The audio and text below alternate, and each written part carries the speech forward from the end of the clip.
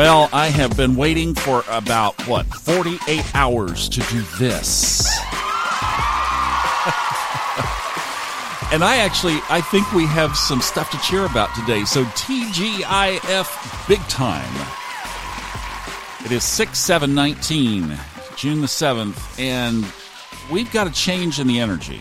And it's really cool because a couple of friends of mine texted like overnight, in the middle of the night, saying that they were up because they felt this incredible rush of energy. And they were being very productive and creative and things were flowing. 2 people said this. So I'm like, cool, let's catch that wave. So what's up? Well, I think what probably is going on is the moon is square plunk in the middle of Leo this morning. So yes, if you feel like you just want to get up and roar, then that's probably why, I would imagine. See, that's why I was saying is I think with this cycle that we really have to look at the moon in the chart first and build around that. And then you got to look in Cancer and see what's going on in the sign of Cancer. So I think those are the best 2 ways, and then start looking at the aspects. That's the technical side of what I'm thinking we do to read this energy right now. And by the way, just on the technical side, the moon in Leo is sitting within 6 degrees, close enough, it will get closer through the day, of the ascendant. So that's the shining you, right? So that's putting all that together, that makes sense, that there's some real positive relief energy there today. And thank goodness, because the energy of the last couple of days was just really, really powerful for a lot of people. And like I said, it's not over by any means. We have Mercury 5 degrees now inside of Cancer. As we're doing this, I'm just so still blown away how precise all this is, where these things show up, like even down, as I'm mentioning, 5 degrees, it's like, isn't it enough that Mercury's just there? No, it gets even more precise than that. And that's why it's worth studying the craft of astrology. And then you pick up on the intuition of astrology.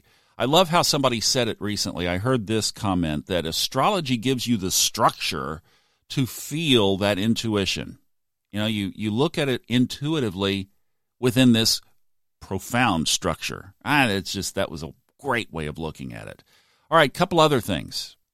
This also might help today. The energy coming out of Jupiter, which is in its own sign of Sagittarius, but it's also going backward, retrograde, is in a trine with the ascendant and the moon. You know what? That's worth even just some mild applause.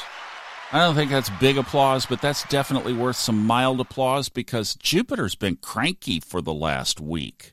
So we finally have it feeling a little better and a little bit of support there with the ascendant and the moon. So yes, would be a good day to get things done. Now, all those squares that we were talking about, all those challenged aspects, and I'm not going to pick through every one of them, but just realize that this is a chart of duality and polarity, and there are some offsetting challenges. So if you're feeling the wonky side of the chart, do your work.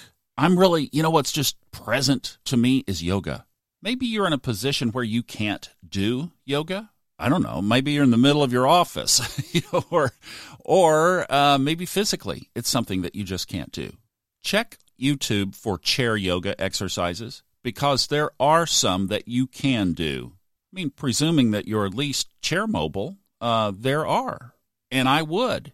There are some Kundalini. Kundalini is all about angles. So you hold your arms out at 90 degrees, 60 degrees, 30 degrees. You just get online. There's a plethora of stuff on this. But even holding your arms at those angles if you can only do it for 12 seconds, do it for 12 seconds. And then go for 15, and then go for 20, and find something that's comfortable for you. So that, I think, is probably one of the tickets through this. I'm just glad we're having a good Friday. Feels so great.